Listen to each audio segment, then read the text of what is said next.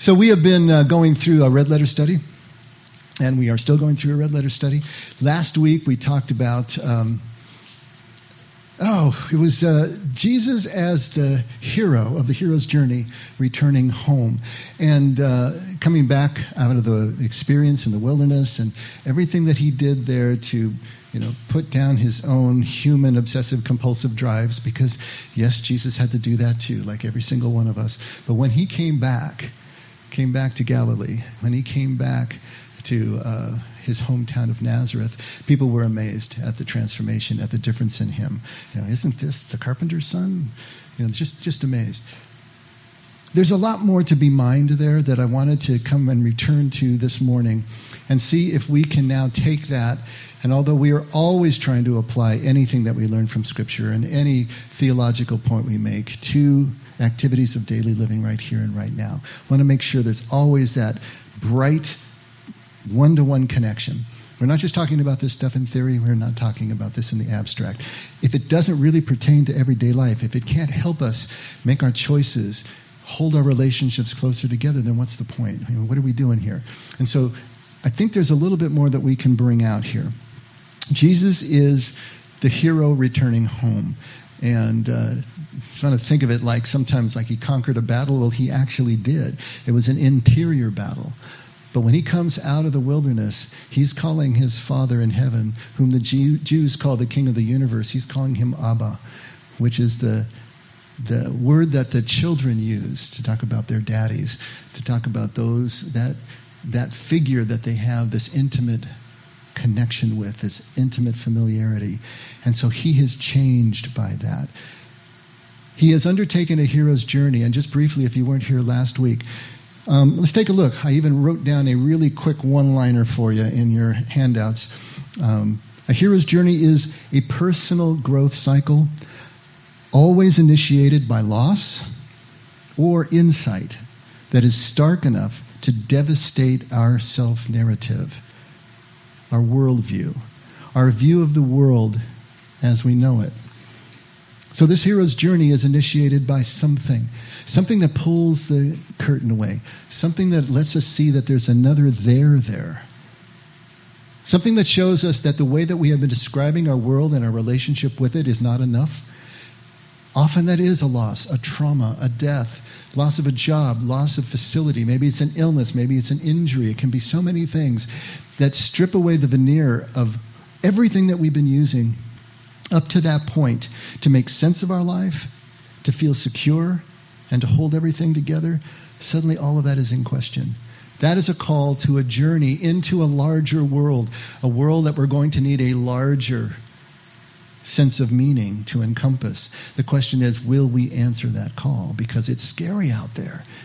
We know the rules here. We know the way our world works here, but how does it work out there? No idea. So Jesus answers that call. And he's awakened to his true identity, his true oneness with his Father. When he comes out again of the wilderness, he's also saying, I and the Father are one. If you've seen me, you've seen the Father. You don't need to see unseen God, because you're seeing him right here and right now, in the way that I love, in the way that I relate, in the way that I process reality. All of these things that I am living and showing you, this is the Father in action.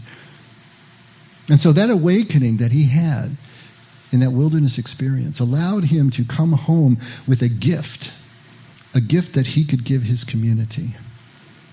Let's take a look at Luke 4, starting at verse 18. The Spirit of the Lord is upon me, and because of this he has anointed me to declare hope to the poor, and he has sent me to heal the brokenhearted, and to preach to the captives release, and to the blind sight, and to free with forgiveness those who are oppressed, and to preach the year acceptable of the Lord. This is Jesus reading from Isaiah 61 in the synagogue. He was handed the scroll of Isaiah. He navigates to the place, he reads this, and then he rolled up the scroll and gave it to the minister and went and sat down. And all those in the assembly, their eyes were fixed on him. Their eyes were fixed on him. They were breathless. They were expectant. They were waiting for something spectacular to happen because they'd heard about him.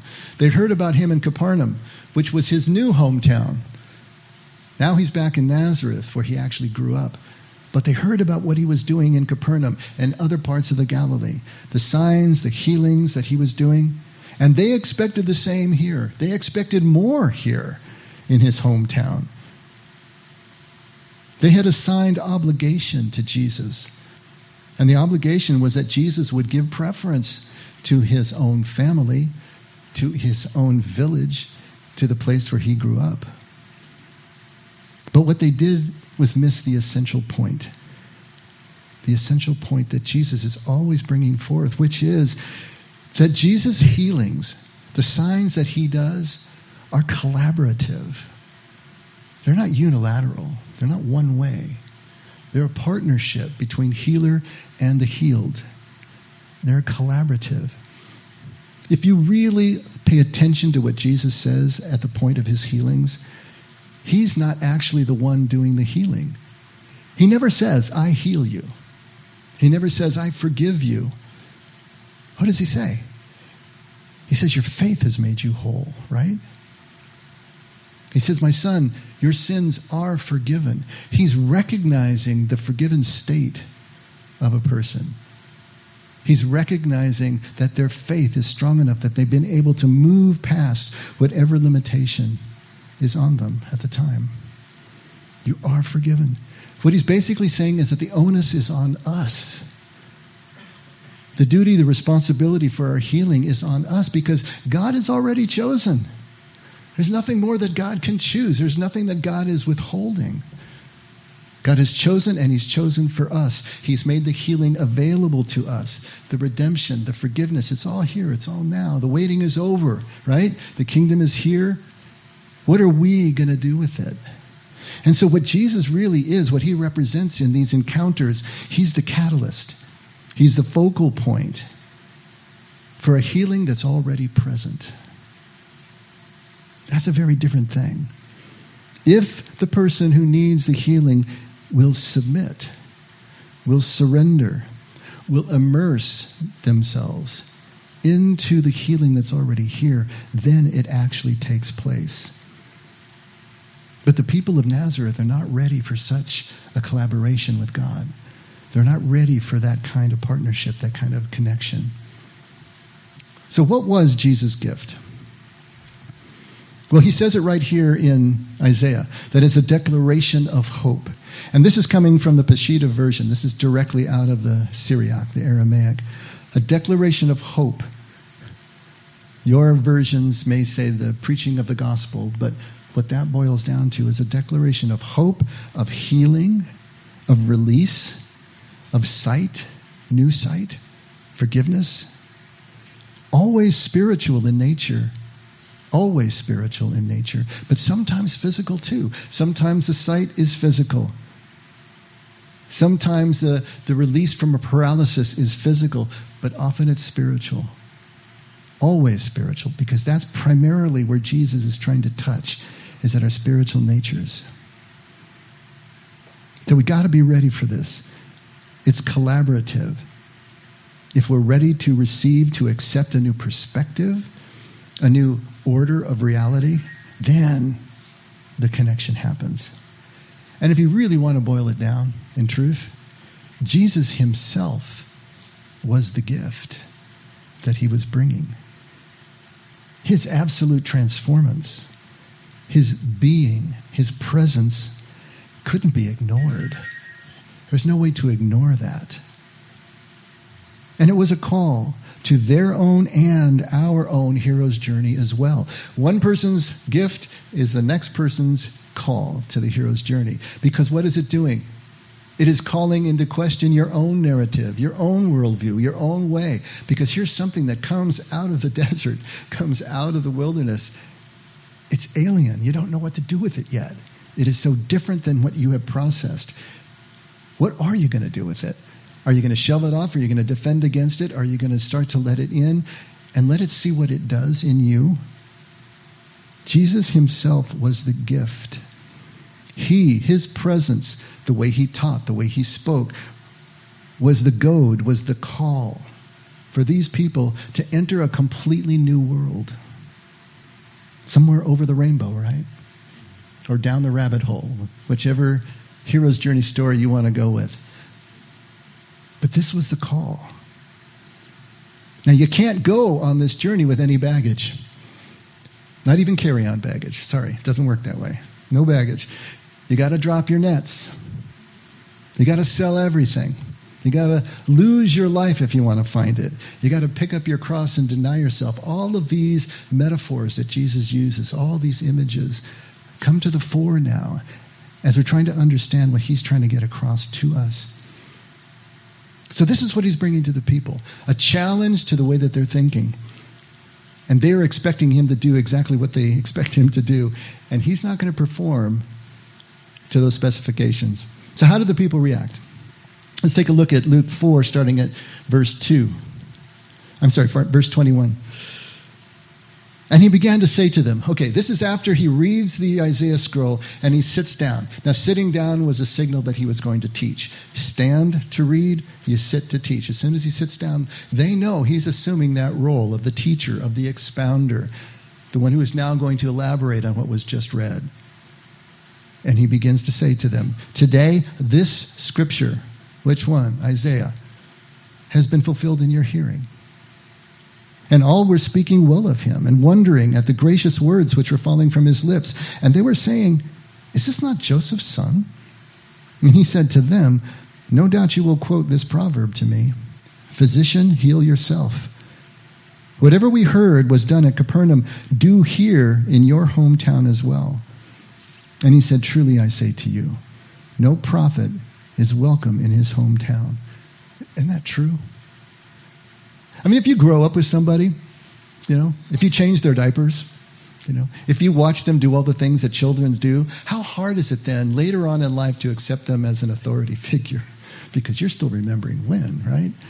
It's so difficult to do that. This is what Jesus is up against right now. They knew him when.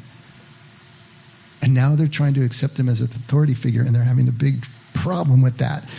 No prophet is welcome in his hometown. But I say to you in truth, there were many widows in Israel in the days of Eliah, if I say it in the Hebrew, Eliah, when the sky was shut up for 3 years and 6 months, when a great famine came all over the land, and yet Eliah was sent to none of them, but only to Zarephath, in a land of Sidon, to a woman who was a widow. Why is that significant? Because Zarephath in Sidon is a Gentile nation. It's outside of the city of Israel. It's in what is today Lebanon, right on the coast. So he's saying, hey, it's not about your ethnicity. It's not about your birthright. Look what happened here in the days of Elijah. And yet there were many lepers in Israel at the time of Elisha, the prophet, and none of them was cleansed, but only Naaman, the Syrian. Again, Syria, Arab nation, outside the land of Israel. And all the people in the synagogue were filled with rage as they heard these things. And they got up and drove him out of the city and led him to the brow of the hill on which their city had been built in order to throw him down the cliff. But passing through their midst, he went his way. So his significance is not lost on them. They know exactly what he's saying. You're expecting all these things because this is my hometown, because we are fellow Jews. But I'm telling you, it's there in our scriptures that it's not about just your birthright. He knows that the people aren't ready for the gift that he's bringing them. He understands. He knew that as soon as he walked in, I'm sure. I always remember hearing this great story about old-timer in an AA meeting. He sees a man walk in the door, looks at him for a second, walks over, hands him a $10 bill and says, go get a drink, come back when you're ready. He just knew. He knew the man was not ready. Jesus knows these people are not ready. They're not ready to do it. Initially, when he sits to teach and opens his mouth, they're amazed. They're positive at first. Because why? Because they assumed they knew what he was about. They assumed they knew what he was going to say. They assumed they knew what he meant. What we think we know determines what we actually hear. It determines what we understand. It's called confirmation bias, right? The filter that we look through. We interpret any new evidence as confirming what we already know, what's already accepted. We do that automatically. That's why Jesus keeps saying, he who has ears, she who has ears, let them hear. Because you're going to need to hear with a different set of eardrums. You're going to need to hear this in a different way. Because what we think we know determines what we hear. It's not that the people weren't listening to him. They were listening intently because they were expecting so much. But this Jesus was so alien to them now, so alien to their thinking, that they couldn't hear what he was saying. They didn't have the ears for it. Now think about when we just are hearing something in a setting like this or any setting. How often are we just confirming what we think we already know, assuming that what is being said is what we already know? I made this comment before, and usually there's running jokes for a few weeks or months afterwards. When people come up and they say, "Oh, Pastor, that was a lovely sermon." What are they really saying? They're saying, it confirmed everything I think I already know. That's what a lovely sermon is about. It just confirms, makes me feel good, makes me reinforce everything I think I know. Now, don't get me wrong. I love the compliments that you give me at the end of the message. But the ones that I really like are the ones that say, I'm going to have to think about that one. I'm not sure. I never thought about it that way before. I'll let you know later what I think about that. Or maybe they come up with a question or even a rebuttal. That's great. Because then I'm doing my job. If I'm just giving you loveliness, if I'm not saying something in a way that is at least at some point sticking a goad in, then there's something wrong here. Old definition of a good sermon is one that brings comfort to the uncomfortable and discomfort to those who are comfortable. It should be just enough to rock you on your chair, but not so much that you start looking for rocks, right? It's that middle place that we're trying to hit. How do we do that? Now, the Nazarenes here that Jesus was addressing had set beliefs. They were set in their narrative, set in their worldview and their expectations. And Jesus goes about tearing it down from top to bottom, just lays it out. It's not about your birthright. You're not entitled to anything because you're Jewish or because we grew up together. Whoever no longer is defended or defending their way of thinking is the one for whom this gift, this healing is meant. I mean, it's meant for everybody, but the only one who's going to receive it is the one who's no longer defended. If you're still defending your way, if you're ready to throw me down off this cliff to defend your way, then of course, there is no transaction here. Nothing is going to happen. And it's no different now for us. Before any of us can answer Jesus' call, we must dismantle our narrative. Take down our own worldview. Now, maybe that's going to happen intentionally. Often it's going to happen by catastrophe. It's going to be the events in our lives, the losses that we suffer, that pull away that curtain, as we said, that challenge everything we think we know. And then it's up to us to move from that new vantage point forward. Not to seed the ground that has already been given us because of events in our lives, but to start from that point and keep on going. But so often we want to pull back to what is safe. I was just talking to someone who's just getting into everything that we offer here at the Effect, and she was at our book study on Wednesday for the first time up in the Sacramento area. And she said, these new ideas are so hard. I think I get them, and then in the next moment they're gone again. And I said, and she thought there was something wrong with her. I said, absolutely not. You're exactly in the only place you could be. When you are trying to assimilate something that is so different from the way that you were raised, from everything that you think you know. I said 30 years ago when I was starting this journey, I had the image of a small child in his mother's lap, sitting in the dry sand on the beach, and then running out into the surf when the water receded, right? And then as soon as the waves started coming back in, to panic and run right back into his mother's lap. That's how I felt it was. I could forage out Or like Peter stepping out of the boat, and then all of a sudden, oh my God, what am I doing? And run back to my books. I remember skittering back to my books and checking to make sure I hadn't blown it because I didn't want to go to hell, even though I was learning about the Father's love in this brand new way. I was learning about kingdom in this brand new way. And yet there was still so much fear there. Oscillation, back and forth and back and forth. This is where we all are. This is what happens. So it's no different now.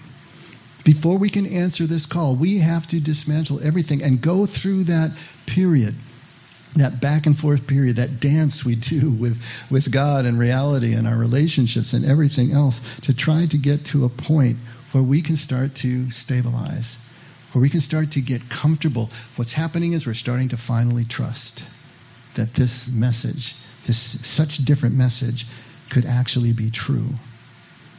Now, how do you do that? Well, it's not easy, obviously. But first, you have to admit that you actually have a worldview. That's the first step. Because we don't even think we have a worldview, do we? We just think this is reality. This is the way it is. What I believe, what I've been taught, that's just the way it is. Everybody else is wrong. This is the way it is. This is the one true church. This is the one truth. This is the absolute. But to admit that you have a worldview, that it was a decision that was either given to you, a choice that was given to you, or you accepted it at some level and then reinforced it enough so that it became the ground on which you walk. But it's a choice. You have to first realize that it's a choice that you can now unmake. It's not absolute. And then secondly, you have to admit it's no longer working, quote unquote, for you. It no longer describes the world that you're living in. It no longer allows you to accept life on life's terms and live with a sense of hope and gratitude. It's not doing that for you anymore. Too much water under the bridge. Too many hits below the belt have taken place. Too many muggings in dark alleys. And so, what are you going to do? Now, the good news is we don't need everything defined in advance. That's the old way of thinking, that we have to have it all set up. It has to be absolutely true. No, we don't need that to get started. I wanted to read you just a few paragraphs from actually the big book of AA. This is from a section called We Agnostics, right? Yeah, some of you know what I'm talking about. So this is written for agnostics, by agnostics who are also working 12 steps and working recovery. We of agnostic temperament have found that as soon as we were able to lay aside prejudice and express even a willingness to believe in a power greater than ourselves, we commenced to get results. Even though it was impossible for any of us to fully define or comprehend that power, which is God. Much to our relief, we discovered we did not need to consider another's conception of God. Our own conception, however inadequate, was sufficient to make the approach and to effect a contact with God, with this higher power of our own understanding. As soon as we admitted the possible existence of a creative intelligence, a spirit of the universe underlying the totality of things, we began to be possessed of a new sense of power and direction, provided we took other simple steps. We found that God does not make too hard terms with those who seek Him. To us, the realm of spirit is broad, roomy, all-inclusive, never exclusive or forbidding to those who earnestly seek.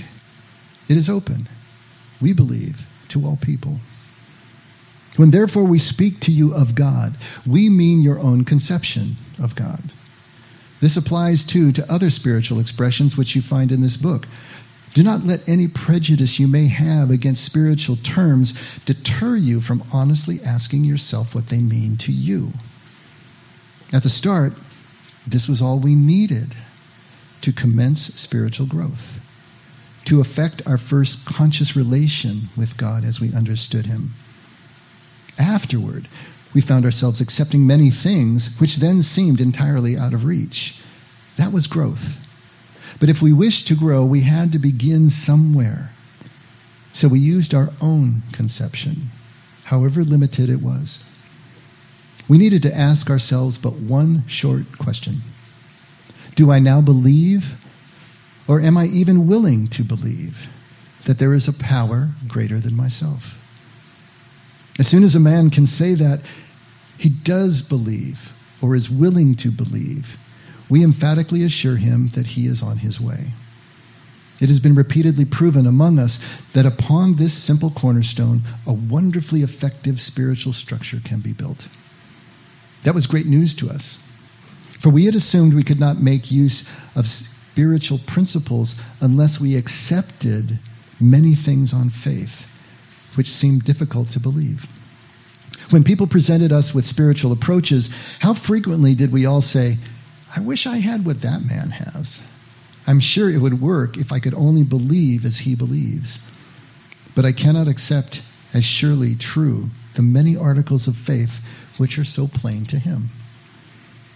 So it was comforting to learn that we could commence at a simpler level. Okay, so we already believe in God, right? This is not a task for us. That's why we're here. But this approach that they're talking about in AA is not just about God's existence. It's about the first step away from an old set of beliefs toward a new set of beliefs. The first step is always just a willingness to question what it is that you thought you believed. Are you willing to even do that? Or are you so well defended even at the unconscious level that that's not even a possibility? That you're just triggered emotionally and you're off to the races and the train leaves the station? Are you willing to question your beliefs? Admit the possibility that something new might actually be a better way to describe the life that you're actually living.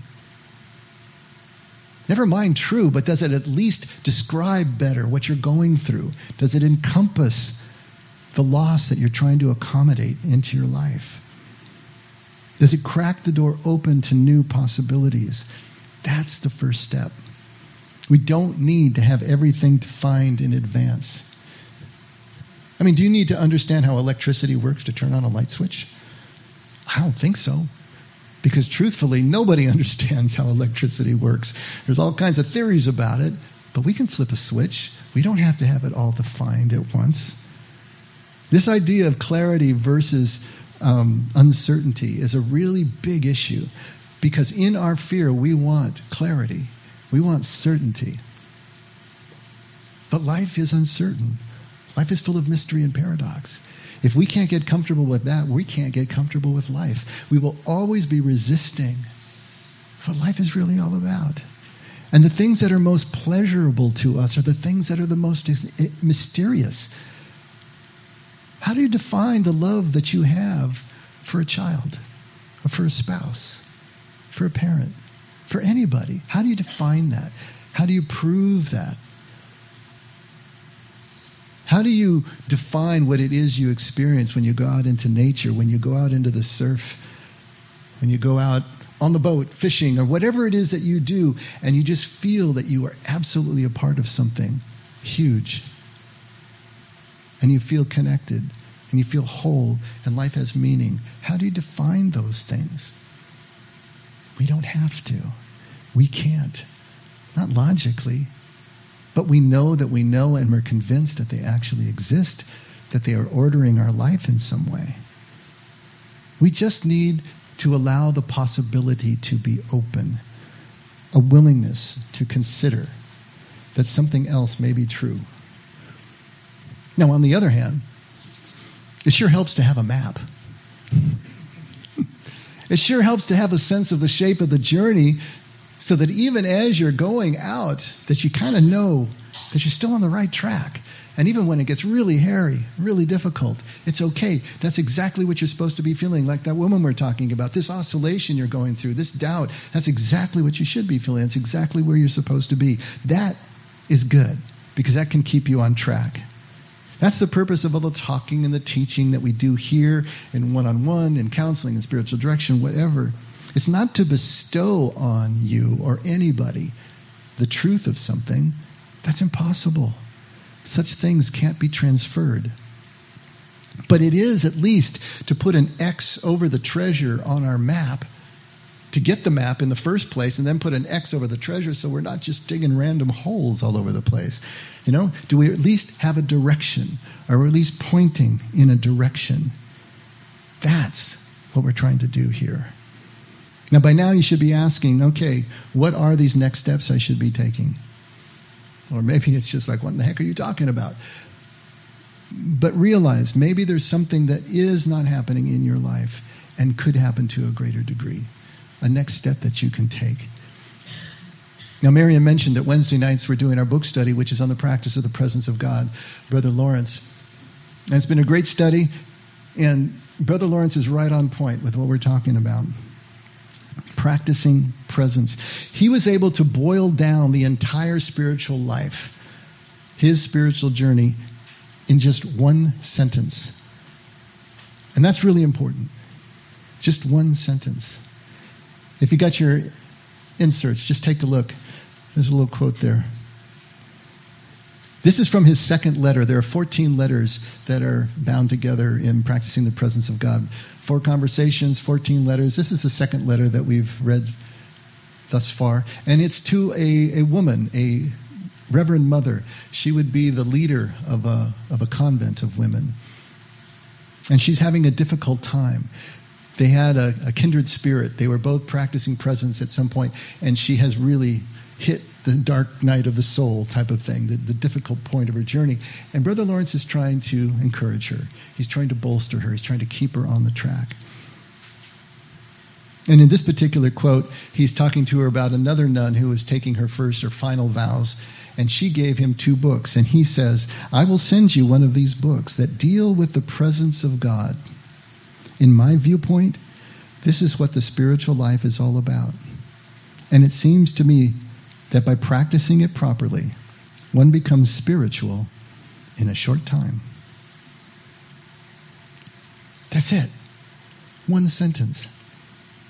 Practicing the presence of God. If you really do it properly, you will become spiritual in a very short time. Practicing presence sums it all up for Brother Lawrence. It's what the spiritual life actually is the practice of presence. Now, we defined spirituality last week, and I just want to remind you of this because we think of spirituality sometimes in religious terms and all these other terms, but this definition caught my attention because it seemed to sum it up pretty well. That spirituality is how we as humans express and seek meaning, purpose, identity, how we seek it, how we express meaning, purpose, and identity, and how we experience connection, both with each other, with all of nature, and with the significant or the sacred that we would call God. That's pretty good. Seeking and expressing meaning, experiencing connection. Now, to experience connection is to seek meaning, right? Because they're one and the same. Meaning is only found in connection. So to experience connection, what do we need to do? Well, we need to lay aside all that disconnects us. That's our fear-based thoughts. Those that see ourselves as separate, see someone else as other, our fear-based beliefs, our codes. Now, which of these are fear-based? How are you going to know that? You're not. So you're going to need to be willing to lay down everything in order to find out which ones come back to you in love. When you have moved over to a love base, which of those beliefs still hold? Which still express and encompass the life that you are now living? But initially you need to be willing to lay it all down. To lose your sense of self, to submit, to surrender, to admit that you don't have it all figured out. How hard is that sometimes? Just to admit, I don't know. I don't have it all figured out. To entertain or consider the possibility of a greater truth that can free us from our current limitations. Whatever it is we're feeling, the inability to deal with the losses that we have encountered. So what is this journey? In one sentence, it's practicing presence. If you do that, Brother Lawrence says, you get it all. Now, did Jesus give us one sentence as well? You betcha. Many times. Many different sentences, all focused on the same thing. Many different metaphors and pictures to try to get across this one idea. One way he said it was, seek first the kingdom and God's righteousness, and all else will be added. Basically saying the same thing that Brother Lawrence is saying. If you seek first the kingdom, what is the kingdom? What is God's righteousness as opposed to the righteousness of the scribes and the Pharisees, which was the law?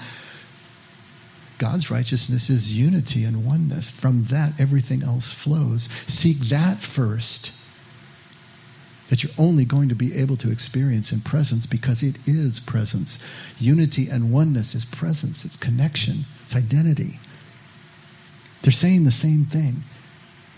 Seek first the practice of the presence. Seek first the kingdom and God's righteousness, and all else will be added. You get it all. Unless we become, Jesus said, like little children, we can't enter the kingdom. Unless you become like one of these, he holds up the child that they were trying to keep away from him. You can't enter the kingdom, because such as these are kingdom. They represent what kingdom is all about.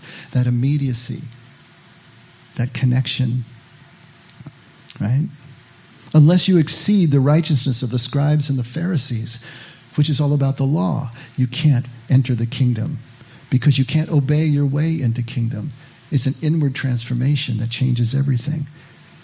Unless you're born again, you can't enter the kingdom. Unless you're born into a whole different way of processing at a spiritual level what is going on, and layering those two together. Unless you sell everything that you own, give it to the poor, you can't enter kingdom. Unless you're willing to lose your life, you won't find it in the kingdom. Do you see the pattern that's forming here in everything that Jesus is saying in these one-liners? Each one of these one sentences, each one of these one-liners is pointing at letting rational understanding go, preferring it less, in favor of something that's indefinable, uncontrollable. He uses the image of the wind. Can't control it. Don't know where it's coming from, where it's going. The Spirit. The seeking and expressing of meaning, the experience of connection, has those qualities. Not well defined, uncontrollable, paradoxical sometimes. So if being spiritual is seeking and expressing meaning, well, aren't we saying that we have to define it? How can we express something that we haven't defined? Are we talking here in a catch-22 or some kind of contradiction? Well, not so fast. I want to read you just a little portion. This one was one that had to set me back, because this is a chaplain, a board-certified chaplain who works in long-term care. And she was challenging Viktor Frankl and Viktor Frankl's notion of meaning and how meaning is therapeutic for us. And of course, Viktor Frankl is one of my heroes, right? And I've read him for years, and the way that he approaches meaning. He basically says, in difficult times and in suffering, if we can find the meaning in the suffering, then it becomes overcomable. Then we can move through.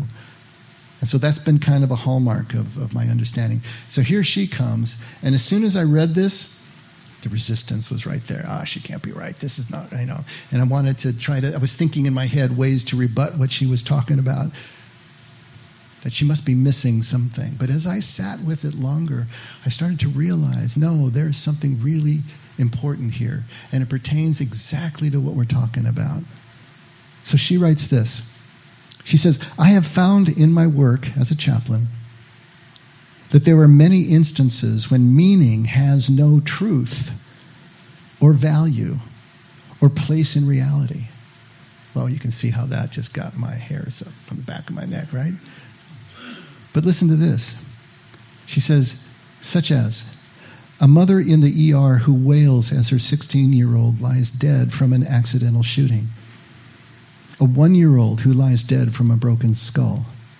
A 78-year-old woman filled with the stench of cancer who waits, alert, to succumb to death. A 98-year-old woman who asks with sincerity, why is it so hard to stop breathing? An 18-year-old who buries her 10-month-old daughter because there was no money for a doctor. In such instances, can a person reason for meaning? Is there meaning to be found? Or would it be better and perhaps more healing to sit with the reality of the unknown, to acknowledge it and allow it its own space without trying to put meaning on it? And would that not resonate more true to those undergoing the suffering? Would silence in the face of mystery itself not speak a truth? We often concentrate on the concrete whys of existence, meaning, purpose. And sometimes dealing in this realm can be therapeutic. On the other hand, I also believe that much of our existence deals with the unknowable, mysterious aspects of life. So my focus regarding suffering is shifting. I wonder, is it possible to intentionally dwell with another in the face of the unknowable reality of life? To dwell within the reality, in silence.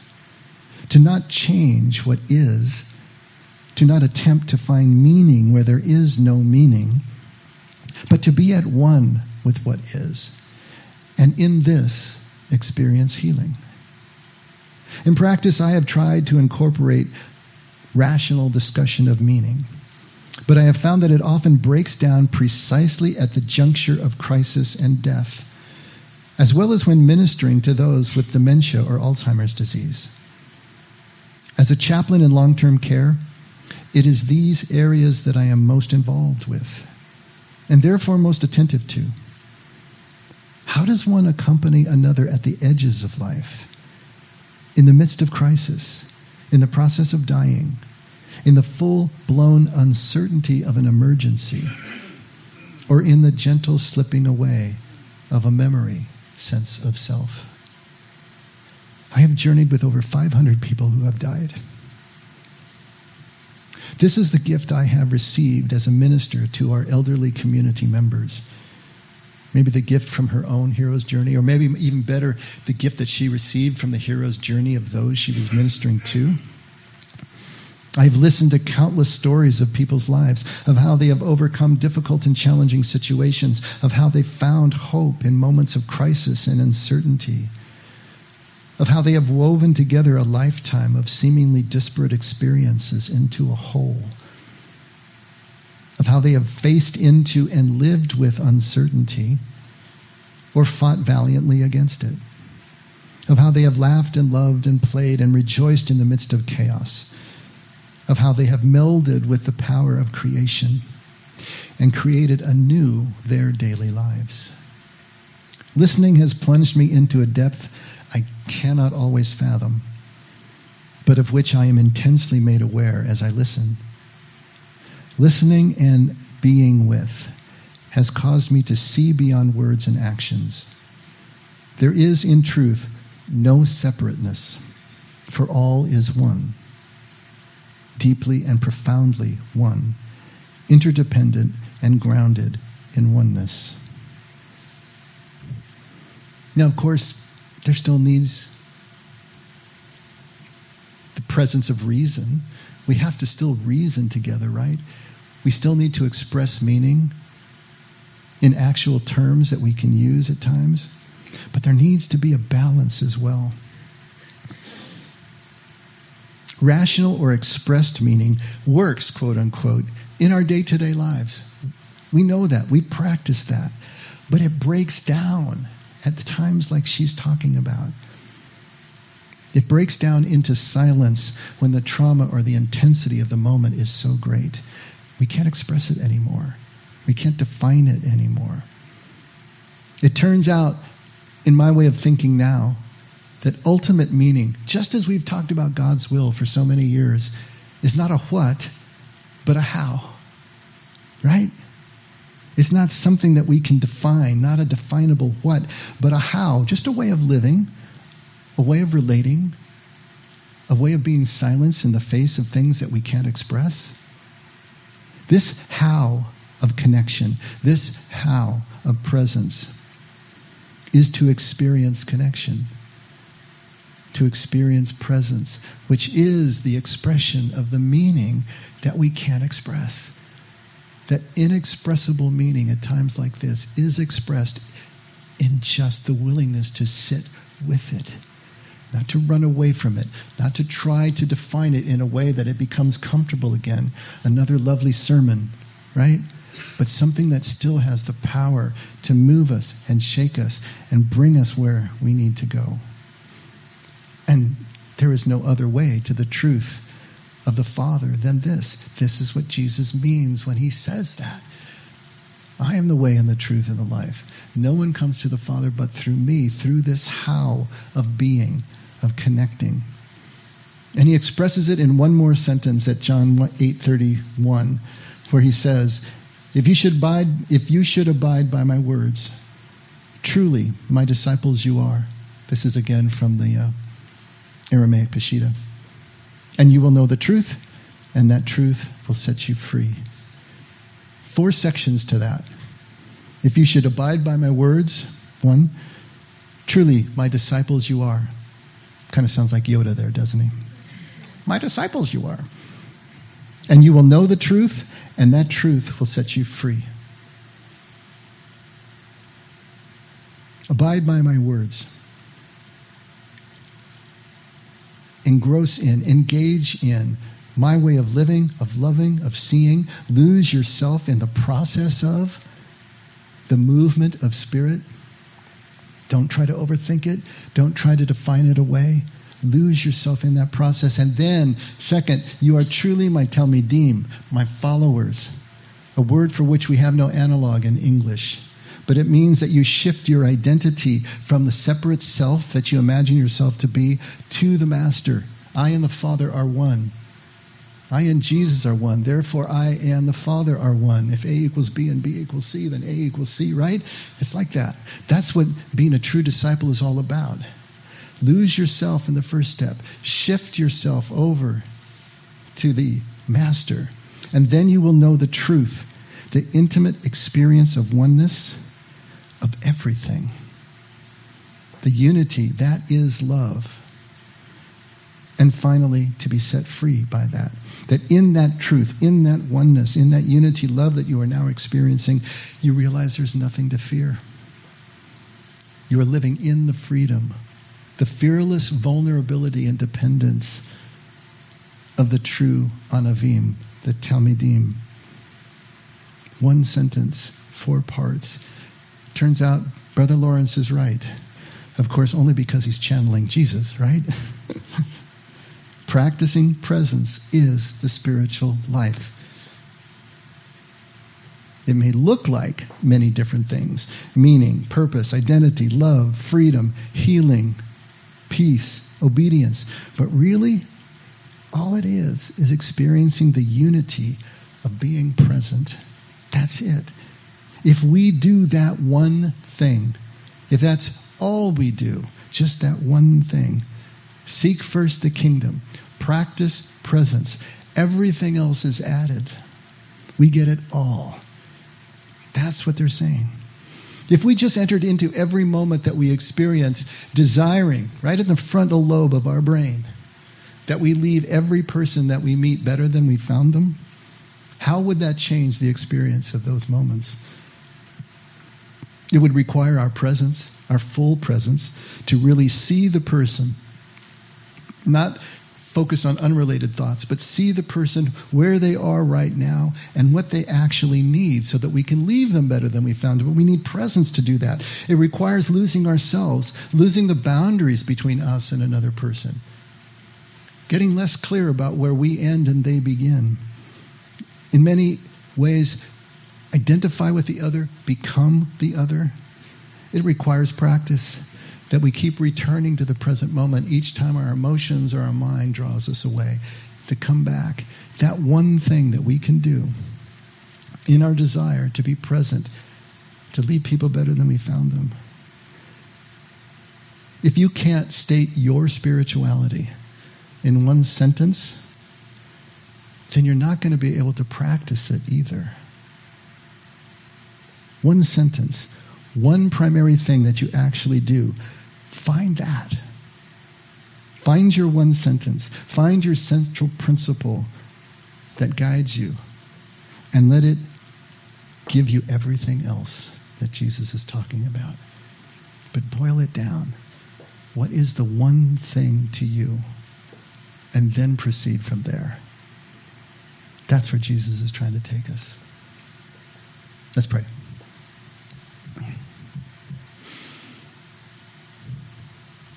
Father, this really is simple.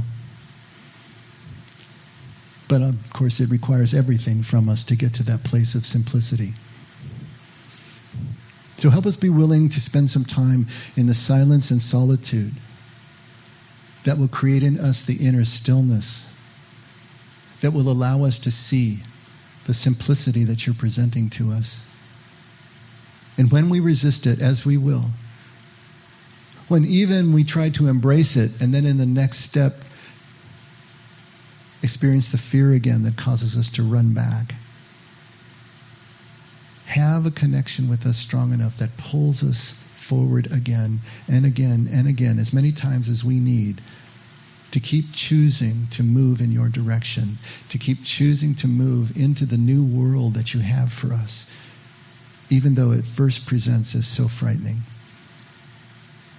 That's what we want. That's what we're saying that we want and pray for, even though our actions are all over the place. Help us in spite of ourselves to continue to work towards you, to accept the call to our hero's journey, perform the tasks that need to be performed, not because they have any value in themselves, but they will bring us back where we started and show us the place again for the first time. So, Father, we thank you for all of this.